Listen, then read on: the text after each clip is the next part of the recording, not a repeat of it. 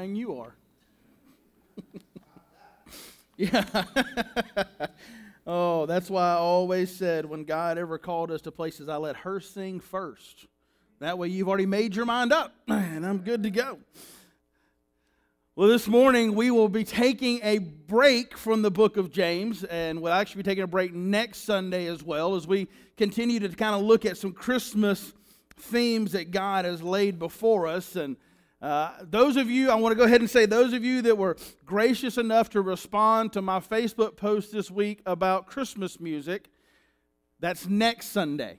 Okay, so don't be like, well, he had us do all this, and now we're not even going to get to hear it. Next week we'll talk. Next Sunday morning, you'll get to hear the list of the 10 worst Christmas songs, compiled by your suggestions and some that I'd never heard before that I went back to listen to. And I want to go ahead and get this joke out of the way, okay? So next week I don't get accused of using a really bad dad joke. So let's just get it out of the way now. I do find it interesting that most of the women who wrote Grandma Got Ran Over by a Reindeer were grandmas. Dad joke out of the way. There we go. You know, in this week's passage in Matthew chapter 1, we're going to look at when the angels came and spoke to Mary and Joseph, and actually gives them the name that that their son will be called. Now, of course, we know that he's called Jesus, but also the idea Emmanuel, God with us, right? The angel says, and he shall be called Emmanuel, God with us. You know, picking a kid's name is always a challenge. In our family, I mean, you notice our first child is named after a mid-sized Toyota sedan. Camry. Not a common name, right? Well, then you look at Georgia, and Georgia's original name was supposed to be Carolina. And one of the reasons she's not named Carolina is because we couldn't agree how to spell it. I figured our founding fathers who spelled Carolina the way they did it right, and the wife didn't agree. History's on my side, but it's okay.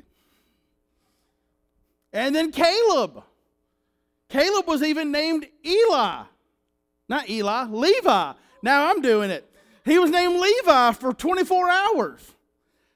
But Rachel couldn't remember that and kept calling him Eli, like I just did. Then he became Caleb because she convinced the girls that's what he should be named. So I come home and he's being called Caleb. So all of a sudden he's got to be Caleb. See, it would be so much easier if every single one of us, when every single family got ready to have children, if an angel just showed up and said, call your baby this. Wouldn't it be easier? It'd save all the family drama of, well, you didn't name the child after me, or you didn't follow the family name. It would just save a lot of issues. In the process of thinking about that, I had another list. Now, you may be catching on that I like lists. A couple weeks ago, we had a list of reason churches split. Then next week, we're going to have a list of songs that are terrible Christmas songs. This week, I got lists of the 10 worst names. Okay? And if your name shows up on this list, which I'm fairly sure have knowing the church well enough, none of your names are going to show up on this list. Maybe you feel like your name should be on the list. That's up to you. But I want to give you the list of the worst 10 names, and these are names that are actually legally given to people, okay? Number 10, Disney. You may love Disney. You may think it's the greatest thing that has ever happened, but 5 children this last year were given the first name Disney. There's a lot of pressure that comes under that name. Number 9, this is probably the most pressure. Heavenly Princess. Can't you just imagine holding your daughter and you heavenly princess? By the way, they didn't spell it right. It's Heavy, which is the word heavy, NLI-PRYNCES.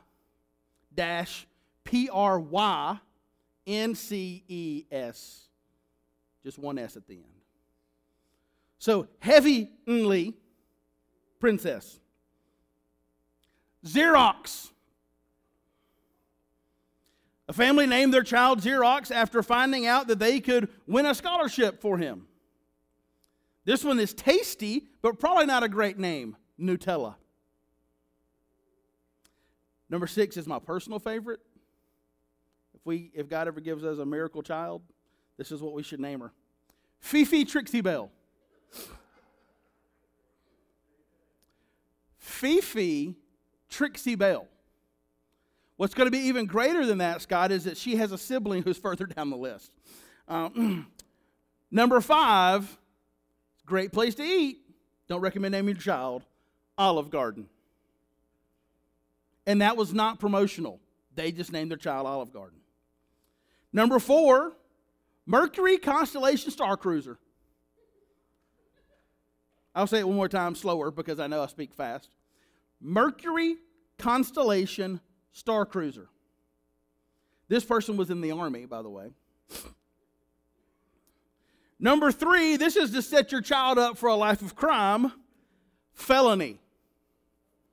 Phelony. Now, I mentioned Fifi Trixie Bell earlier, and Scott, you were interested about that one. So I'm going to give you your sister's name. You ready? Heavenly Harani Tiger Lily. I don't know which one was the favorite kid. But number 1 on my list, who grew up in the state of Wisconsin, are you ready for this? I need a head nod because this one's coming. Are you ready for this? All right. Marijuana Pepsi.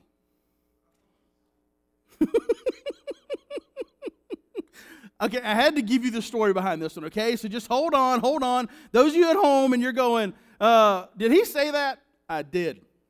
Marijuana Pepsi. Many years ago, a mother in the Midwest decided that she would name her baby girl after the 2 things she loved the most. Marijuana and Pepsi. Marijuana Pepsi Jackson, who is no longer named Jackson. She is now married and has a doctorate. But Marijuana Pepsi Jackson was born and raised in Beloit, Wisconsin. And she's had to overcome this terrible name her whole life. But it's often raised eyebrows by the way she's a teacher. Marijuana Pepsi. The Milwaukee Journal Sentinel columnist Jim Stengel wrote this about her. He said, this tall, striking, self-assured, motorcycle-riding woman is a school teacher with a doctorate from the University of Wisconsin-Milwaukee in school administration. All of her achievements came despite that smoky, carbonated name. That's good writing, okay? And partly because of it. No one who's named Pepsi Marijuana gets lost in a crowd. She was asked, and this is what she said, everybody I meet says, you're nothing like I thought you would be. Impressively enough, Marijuana Pepsi has found success in her life and has never smoked and prefers orange Faygo to Pepsi. Look, some of you will plan to have children. Some of you have already had children, and some of you will have grandchildren and great-grandchildren. Please do me the favor. Do not let your child, or do not name your child, Marijuana Pepsi. Walton children, if you bring me home a grandchild named Marijuana Pepsi, nope, that's no better. I will love you, but you will sleep outside. In all of this, looking at all these silly names, these names affected these people. But here's the great thing for you and me, is that the name Emmanuel not only affected Jesus, but you know who it affects the most? You and me. Emmanuel, God with us, is a phrase that literally shakes the heavens. God with us. I want to invite you to join me in Matthew chapter 1. And while Rachel did not have you stand, I would like to ask you to stand for the reading of the word. I've missed saying that for the last 6 weeks.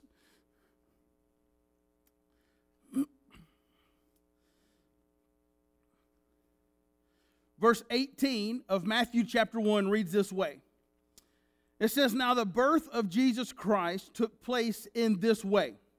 When his mother Mary had been betrothed to Joseph, Before they came together, she was found to be with child from the Holy Spirit. And her husband Joseph, being a just man and unwilling to put her to shame, resolved to divorce her quietly.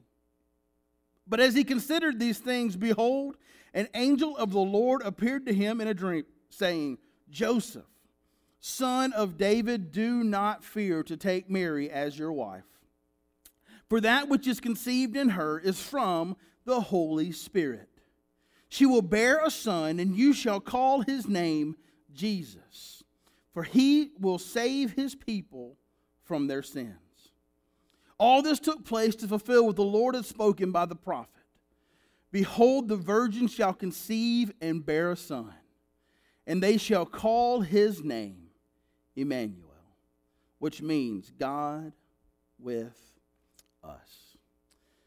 Father, today, as we read this passage, God, as we understand this concept, God, may we be reminded of that great phrase, God with us. God, that you are currently here. Father, that you sent your Son to rescue, and that he is here right now. His presence is in this room. Father, would we be overwhelmed and overcome today with the understanding that all of creation was changed that moment.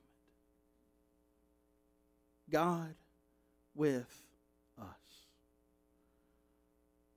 So, Father, as we study this word today, as we learn truth from it, would you just be with us? Because in your presence, we're forever changed. We thank you for your love for us. We thank you for your word. It's in the name of Jesus we pray. Amen. You can be seated. I can tell you, I have for the last, 10 years, when I've read Scripture to preach, I've had people stand, and so can I just tell you, it's been really strange not doing that for the last several weeks. And it's good this morning that we could give God's word the honor and glory it deserves. It's kind of making me emotional, so you may have to give me a second.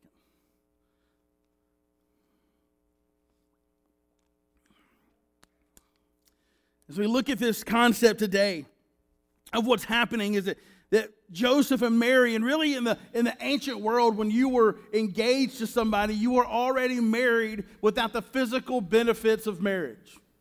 You shared possessions, you shared time, you shared all these things together without the physical expectations that happen within a marriage. And so we have this moment where Joseph is hearing that Mary is going to bring a child into this world. And of course, his response is, well, this is not my child, so something has to change. And God shows up. Didn't God do that when things are crazy and things are tough and you think things will never be the same? God shows up. And he sends an angel, and the angel comes, and the angel tells Joseph, listen, this is the Son of God. The Holy Spirit has come upon her. This is the Son of the living God, and you shall name him Jesus. That you should give him the name Jesus. And it says that this name will be a name that we will call him, but he will be Emmanuel, God with us.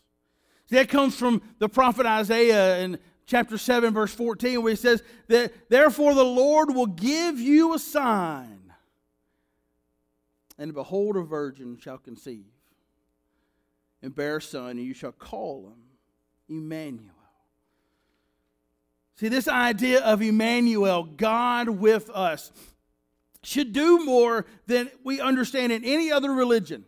Any other world religion has this God that's far off, that has this God that stays distant from his people. And what we get to see in our own lives is that God is not far off, but God is with us. Does that rock you to your core? That God would choose to rescue people like us. See, what we see in this idea of God with us, the first thing we're going to see is the Creator came to creation.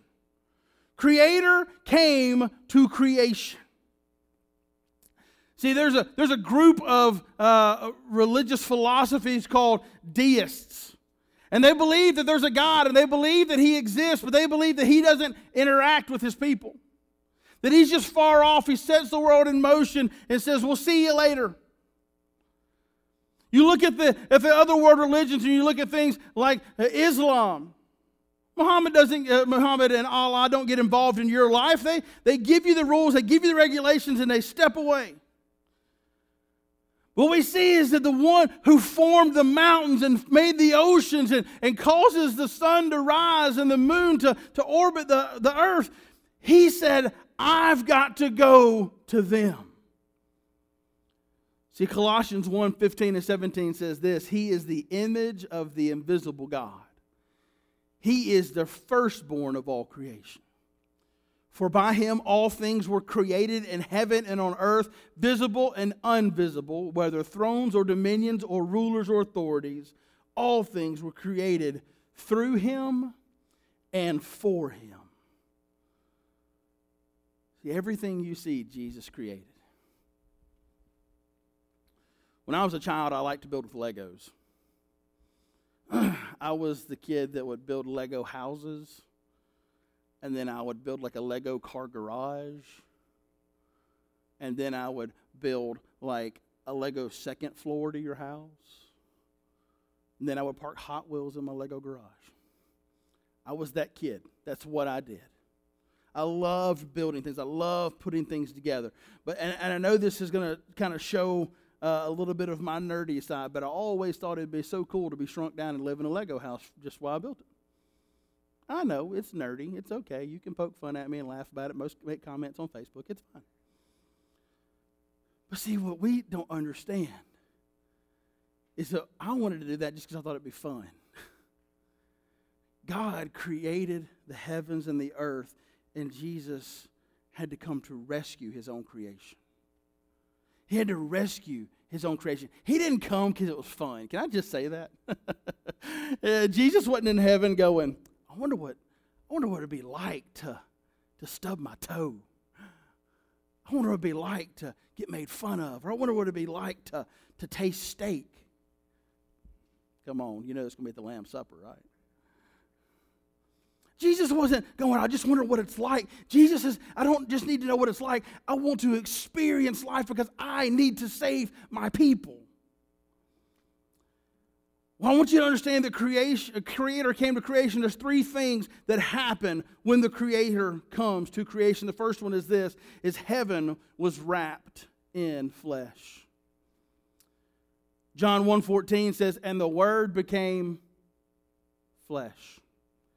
The Word became flesh, and He dwelt among us, and we have seen His glory. Glory as of the only begotten Son of God, full of grace and truth.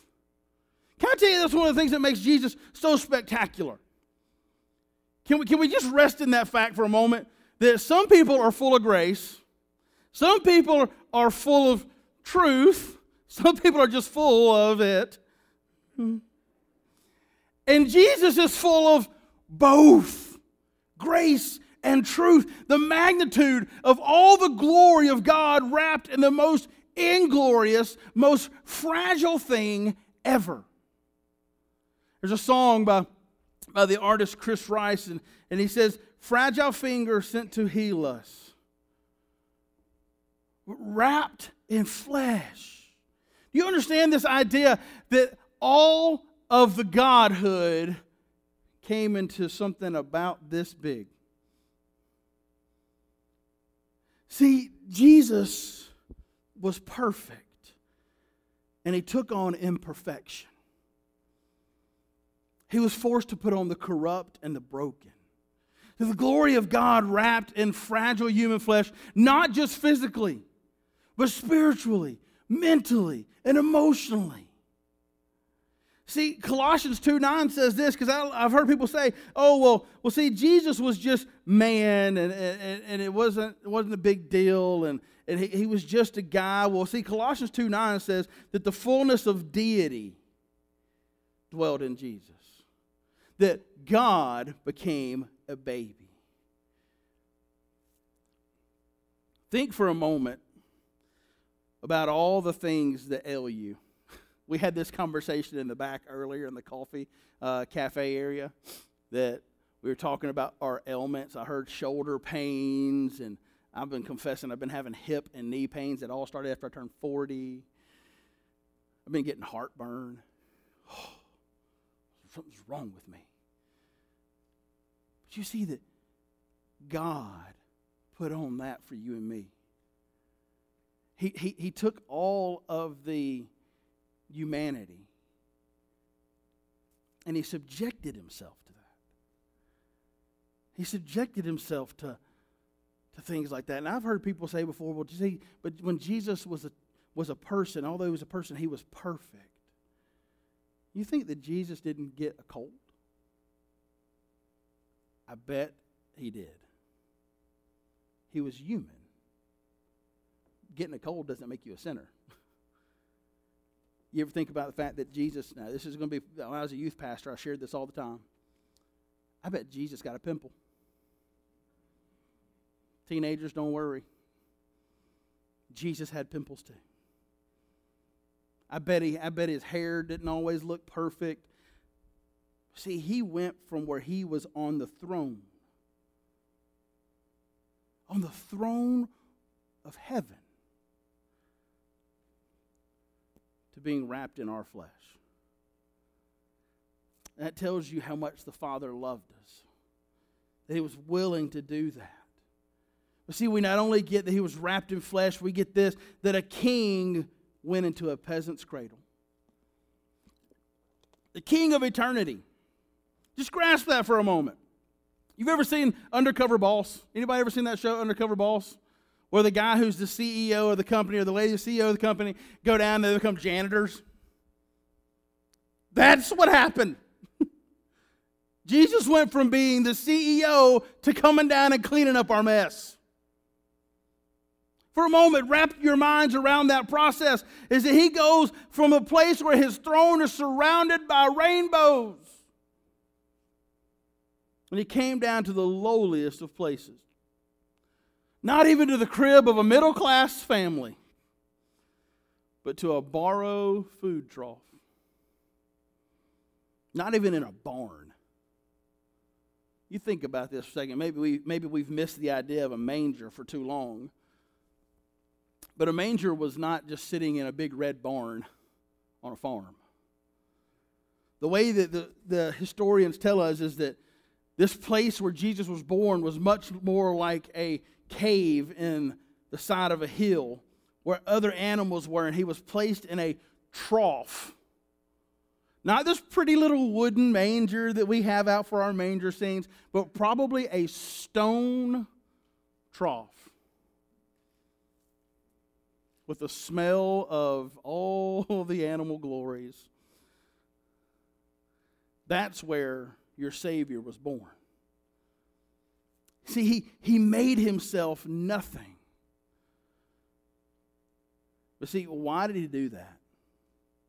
Why did he go from the place where he was king to the place where he was in a cradle? Because you and I probably wouldn't relate very well to a king who just came down. We wouldn't relate to someone who was wrapped in the finest linens and placed in a palace. But yet he has gone through everything you and I have gone through. He's gone from being a baby to being a full-grown man. Listen to this. God's own Son made his appearance on earth in the lowliest of places so he could save the lowliest of people. Can we just for a moment recognize, I want to say it, in case you don't know, I'm the lowliest of the people. I come from a lower middle class family. Single parent family. Crazy family. Yeah, everybody's like, my family is crazier than yours is. Trust me. See, I think the reason that Jesus came into the lowly state is because the lowly ones were the ones that needed to be rescued.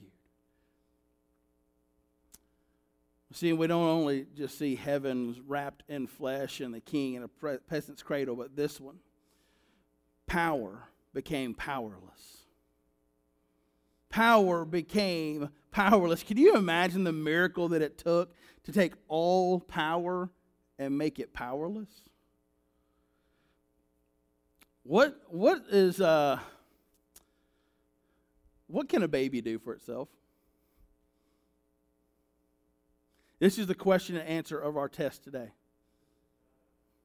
What can a baby do? Nothing. Cry. For our bilingual people, nada. For our 9, nothing. A baby is helpless.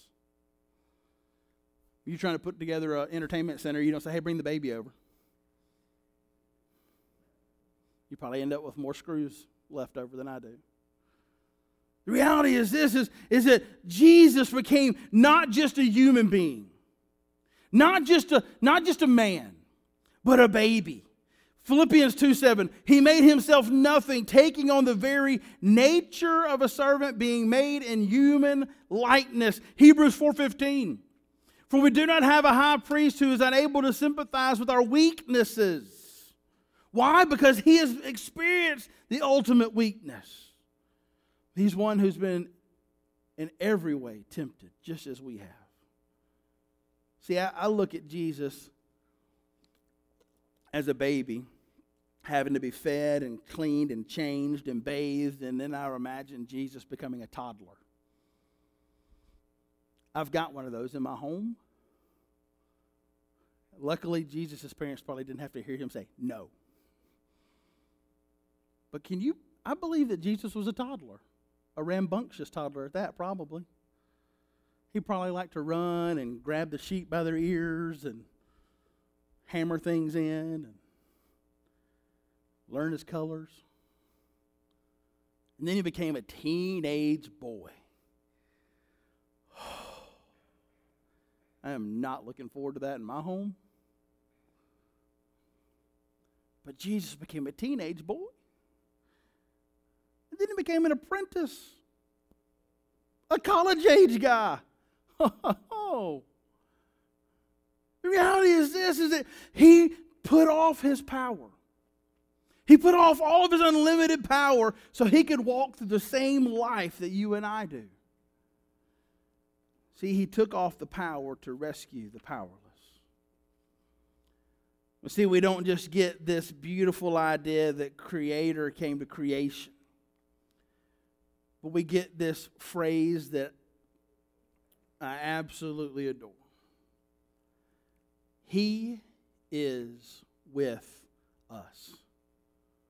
He is with us. John Wesley, the founder of the Methodist Church, on his deathbed, said this as his final phrase: the best of all things is God with us. See, here he was, God in the flesh, where no other religion is like it. No other world religion says that their God came to visit their people. And this one concept turns all of history on its nose. That God would choose to do for us what we cannot do for ourselves. He is with us and He is near to us. He is near to us. The idea here is this: behold, a virgin shall conceive and bear a son. They shall call his name Emmanuel, which means God is with us. See, here's the problem with Christianity, and I just want to say this so we can understand it the right way, is that God is here and we are here. And because of who we are, we can never bridge that gap on our own. Because of who we are, we can never make it right enough. No matter how good we try, no matter how much we give, no matter how often we teach or we lead, we can never do good enough. See, we are incapable of reaching heaven but heaven reached us. Psalm 18:16 says, He reached down from on high and took a hold of me. He pulled me from the deep waters. I want you to get this visually. Heaven reached down to you. You could not reach heaven. See, here's what we think, that if I swim hard enough, if I try hard enough, that I can get to God. Can I tell you that without Jesus reaching down from heaven to rescue, you can't swim hard enough? I don't care how many times Dory says, just keep swimming. You're not going to make it. You're not going to make it without Him coming to you. See, we've got it mixed up. I've heard people say, all my life, I found Jesus. You didn't find Him. He found you. Right? Because that's how the parable goes, right? That there was one lost sheep, and that one lost sheep came looking for the shepherd. Is that not how it goes?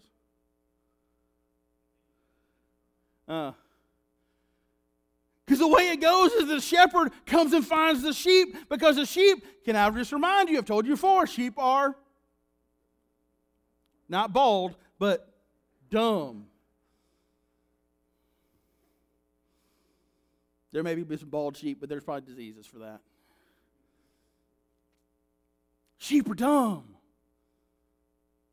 The reality is we were drowning in sin, and God sent His Son, and He said, rescue them, collect them, take them, pull them out. He did for us what we could not do. For all are sinners, and all have fallen short. See, it's not just that He's near us. Can I tell you, it is still a beautiful thing to understand that God is near us, that He desires that we should draw near to God. If you've been following in James, draw near to God. He wants that, but here's the reality, is that He's near to us. He goes with us too. He goes with us. I know I mentioned Wesley earlier, John Wesley. I want to tell you what Charles Spurgeon says. He says when he looks at that God is with us, is that God chose not only to come near to us, but that He chooses to go with us. I was joking around earlier with Miss Mary as she was playing today, and we did I'm not sure how much y'all are used to this, the Baptist way of singing hymns. It's first, second, and last. Y'all ever noticed that before? It's first, second, and last. And I asked a guy once why we skipped the third verse. It was a music leader in the church I grew up in. He said, we skip the third verse because that one's usually about the Holy Spirit. Now, somebody on the inside's laughing, and I hope you laugh about it later. But usually the Baptist church says, Holy Spirit, we just kind of ignore that. Can I tell you, if you want to make it through this world, you don't only need God near you, but you need God in you. And the reality is this, Spurgeon said that God goes with us, and He sends the Holy Spirit to go with us. We, the followers of Christ, are never without Jesus. You're never without the Holy Spirit. Look, if you're a believer in Jesus Christ, it doesn't matter how many times you fail, no matter how many times you flop, no matter how many times you deliberately do something you know you should not do, the Spirit is with you. That should do two things: comfort you and scare you. Amen? It should comfort you to know that you, as you go through the valley of the shadow of death, you don't have to fear evil because He's with you. It also should scare you because you're constantly making mistakes. Not picking on you. I preached the sermon to myself first. The reality is this, is God is with us. There's never a moment we walk alone. I don't do this often or all the time, but I want you to flip with me real quickly, if you have your Bibles, to Isaiah 43. If you got your phone, you'll get there quicker than everybody else, but Isaiah 43.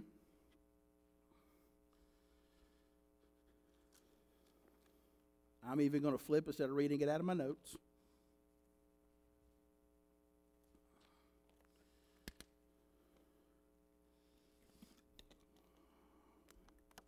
verse 2. If you need me to give you more time, tell me to hold up. Okay, it means everybody's there already. So Isaiah 43:2. He says, when you pass through the waters, I will be with you. And through the rivers, they shall not overwhelm you. When you walk through the fire, you shall not be burned, and the flame shall not consume you. Keep going with me here in verse 3. For I am the Lord your God, the Holy One of Israel, your Savior. I give Egypt as a ransom, Cush and Seba in exchange for you, because you are precious in my eyes and honored. And I love this statement.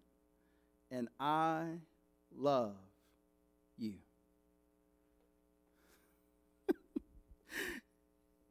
Can you just grasp for a moment that the God of all creation says that phrase to you? I love you. Look, 2020 has been rough, amen? But the phrase, hearing God who created me, who loves me, who saves me, say just those three words. I love you. That'll get me through. That'll get me through 2021. Because we don't know what it holds. But He does. He says, I love you.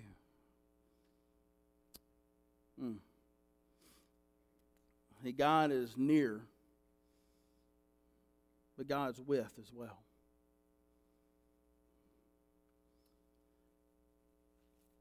Not only do we see these two things that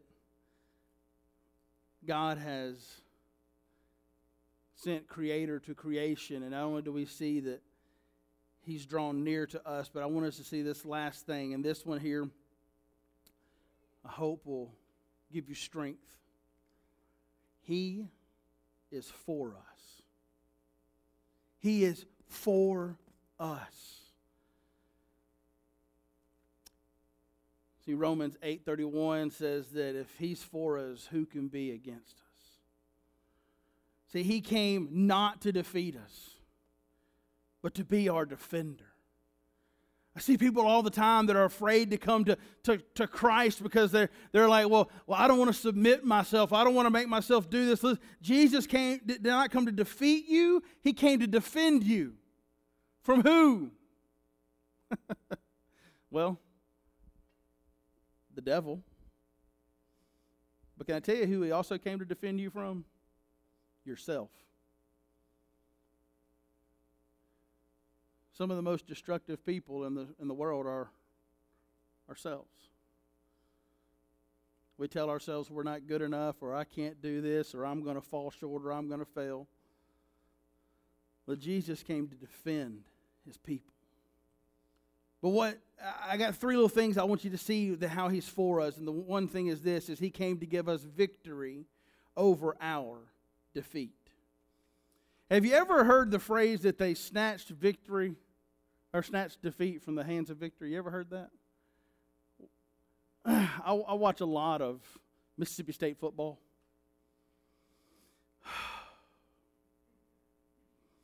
Sadly enough, I also watch a lot of Dallas Cowboy football. And can tell you, I've seen my teams quite often snatch defeat when victory was right there. Last night, I will praise the Lord that my Bulldogs won. Beat the University of Missouri. I see that Kent is not here today for me to brag about. It's okay. I'll catch him later. But see, here's the thing. Our sin has defeated us. Can I just confess that our sin has defeated us? We lost. We're crushed beneath the weight of our own sin. But, I love when that word pops up in Scripture. But, 1 Corinthians 15:57, but thanks be to God, who gives us victory through our Lord Jesus Christ. Then my favorite verse in all the Bible, Exodus 14:14. It says, you just have to stand still. The Lord will fight for you. Can I tell you, the Lord's undefeated. He hadn't lost yet. And I got a feeling that the 72 Dolphins might as well go hang it up. They ain't going to lose. The Lord ain't going to lose, ever. It's over. In fact, I've read the end of the book. I know how it ends. There's no sudden death overtime. Jesus wins. And can I tell you that too often Christians live in defeat? Too often as believers we live in this, oh, poor, pitiful me. Maybe you live it a different way. Maybe you live it in a passive-aggressive way or a sarcastic way. Or maybe you just live it by being quiet, not saying anything else, but on the inside you're dying. Can I tell you, Jesus came to win your soul. He came to seek and to save the lost, and that was me. And that's you. See, not only did he claim victory over our defeat, but he also brings hope for the hopeless. If you haven't caught on yet in the 3 or 4 or 5, how long have I been here? 4 months? Sorry, the whole gap of COVID has really messed me up. 4 months? You're going to hear this phrase a lot. Hope for the hopeless. See, we have no hope apart from Christ Jesus. If God would have said, you know what? I just don't want to send Jesus. Let them figure it out themselves. We'd be in a hole. You think the world's in a mess now? You ain't got a clue. We would be so jacked up. We'd be so crisscrossed backwards we wouldn't know what to do. But he sends hope for the hopeless. Oh, life is tough. Life is hard. Jesus is still there. See, we're dead in our trespasses. And if you think for 1 minute you're capable of getting yourself back up, I hate that old phrase, and I know that somebody's going to say, well, it means this, and it's kept me going this way. I hate the phrase that I pulled myself up by my bootstraps. I know it's a popular phrase. My granddad used to say it all the time, but guess what? I can't pull myself up. And it's not just because I'm chubby. I'm not good enough. I'm not strong enough. I need Jesus to pull me up. Just take a moment and think about the last few days. Just take a moment. Just think about all the things that's gone through your life last few days. Just think about all the good stuff, all the bad stuff. Think about all maybe the sins you've committed. With that record of your good deeds to your bad deeds, are you getting into heaven? Now, most of you are sitting there just going, I'm not going to shake my head because I don't want the preacher to know I've failed. But think about it for a moment. I can tell you I wouldn't make it.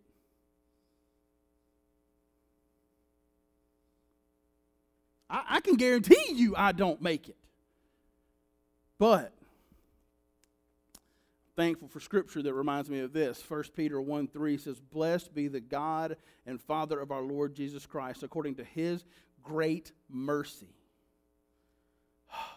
His great mercy. He has caused us to be born again to a living, now listen, hope. A living hope through the resurrection of Jesus Christ. See, when I stack up my wins versus my losses, I'm in trouble. But He gives me hope. I got one more I want to share with you. He not only gives us victory over our defeat, He not only brings hope to the hopeless, but this, He redeems the wretched. He redeems the wretched. Isaiah 48:16-17 says this, draw near to me.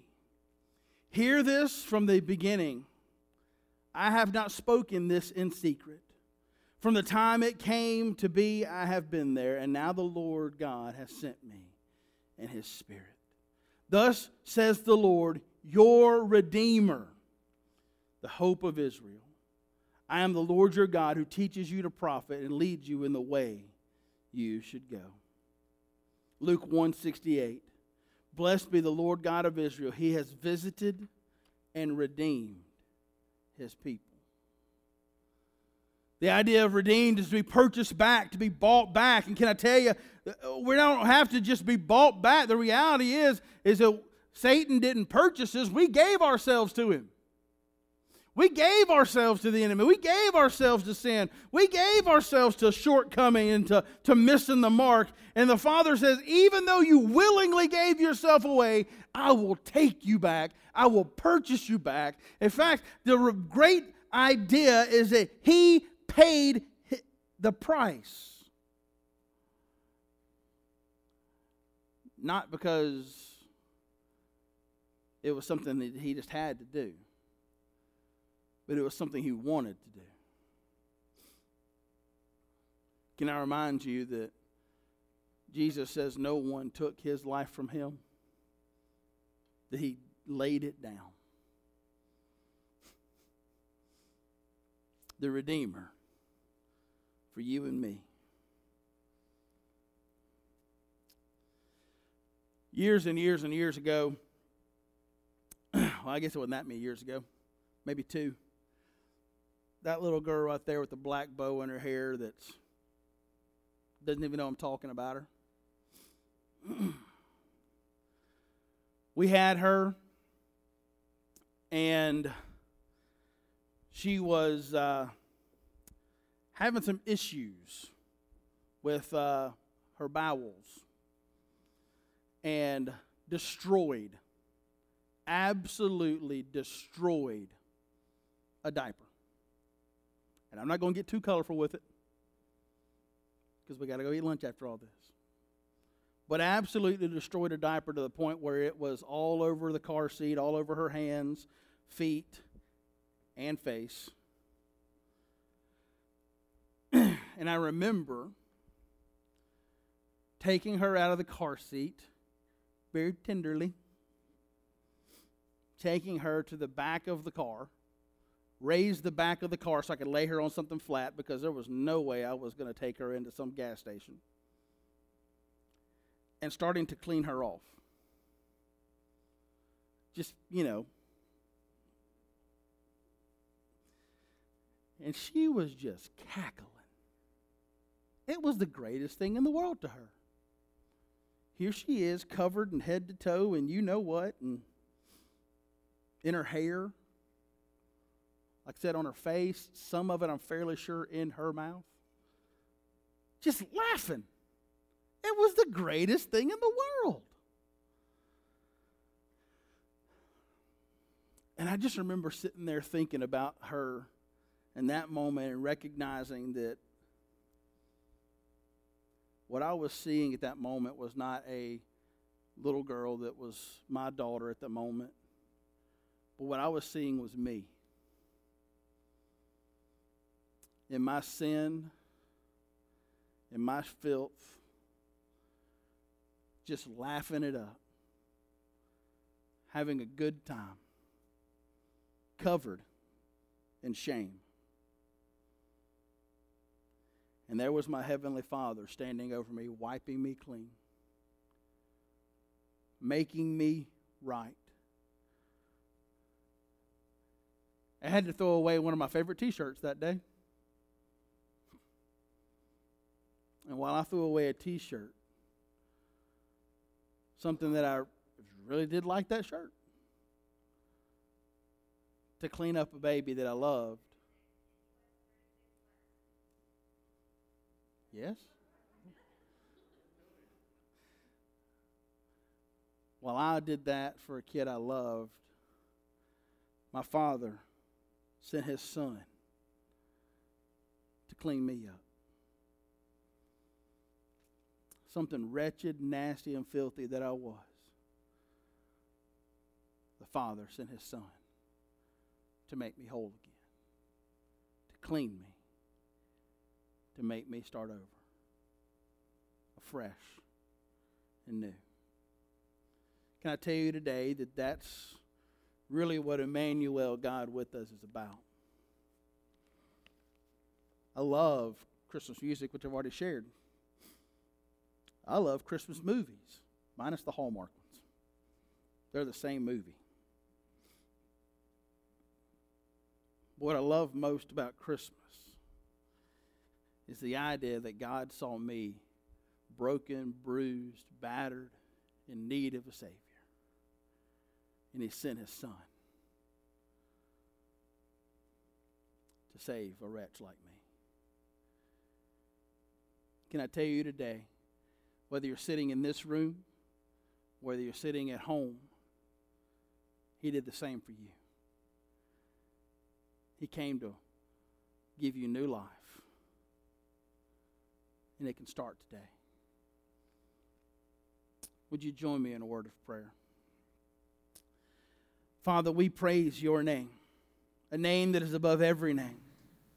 God, a name that makes all of hell shake and heaven rejoice. God, a name that causes every knee to bow and to confess that you are Lord. Father, I thank you that you sent not only your Son to be with us, but for your Spirit to live in us. Thank you, Father, that you rescued a poor sinner like me.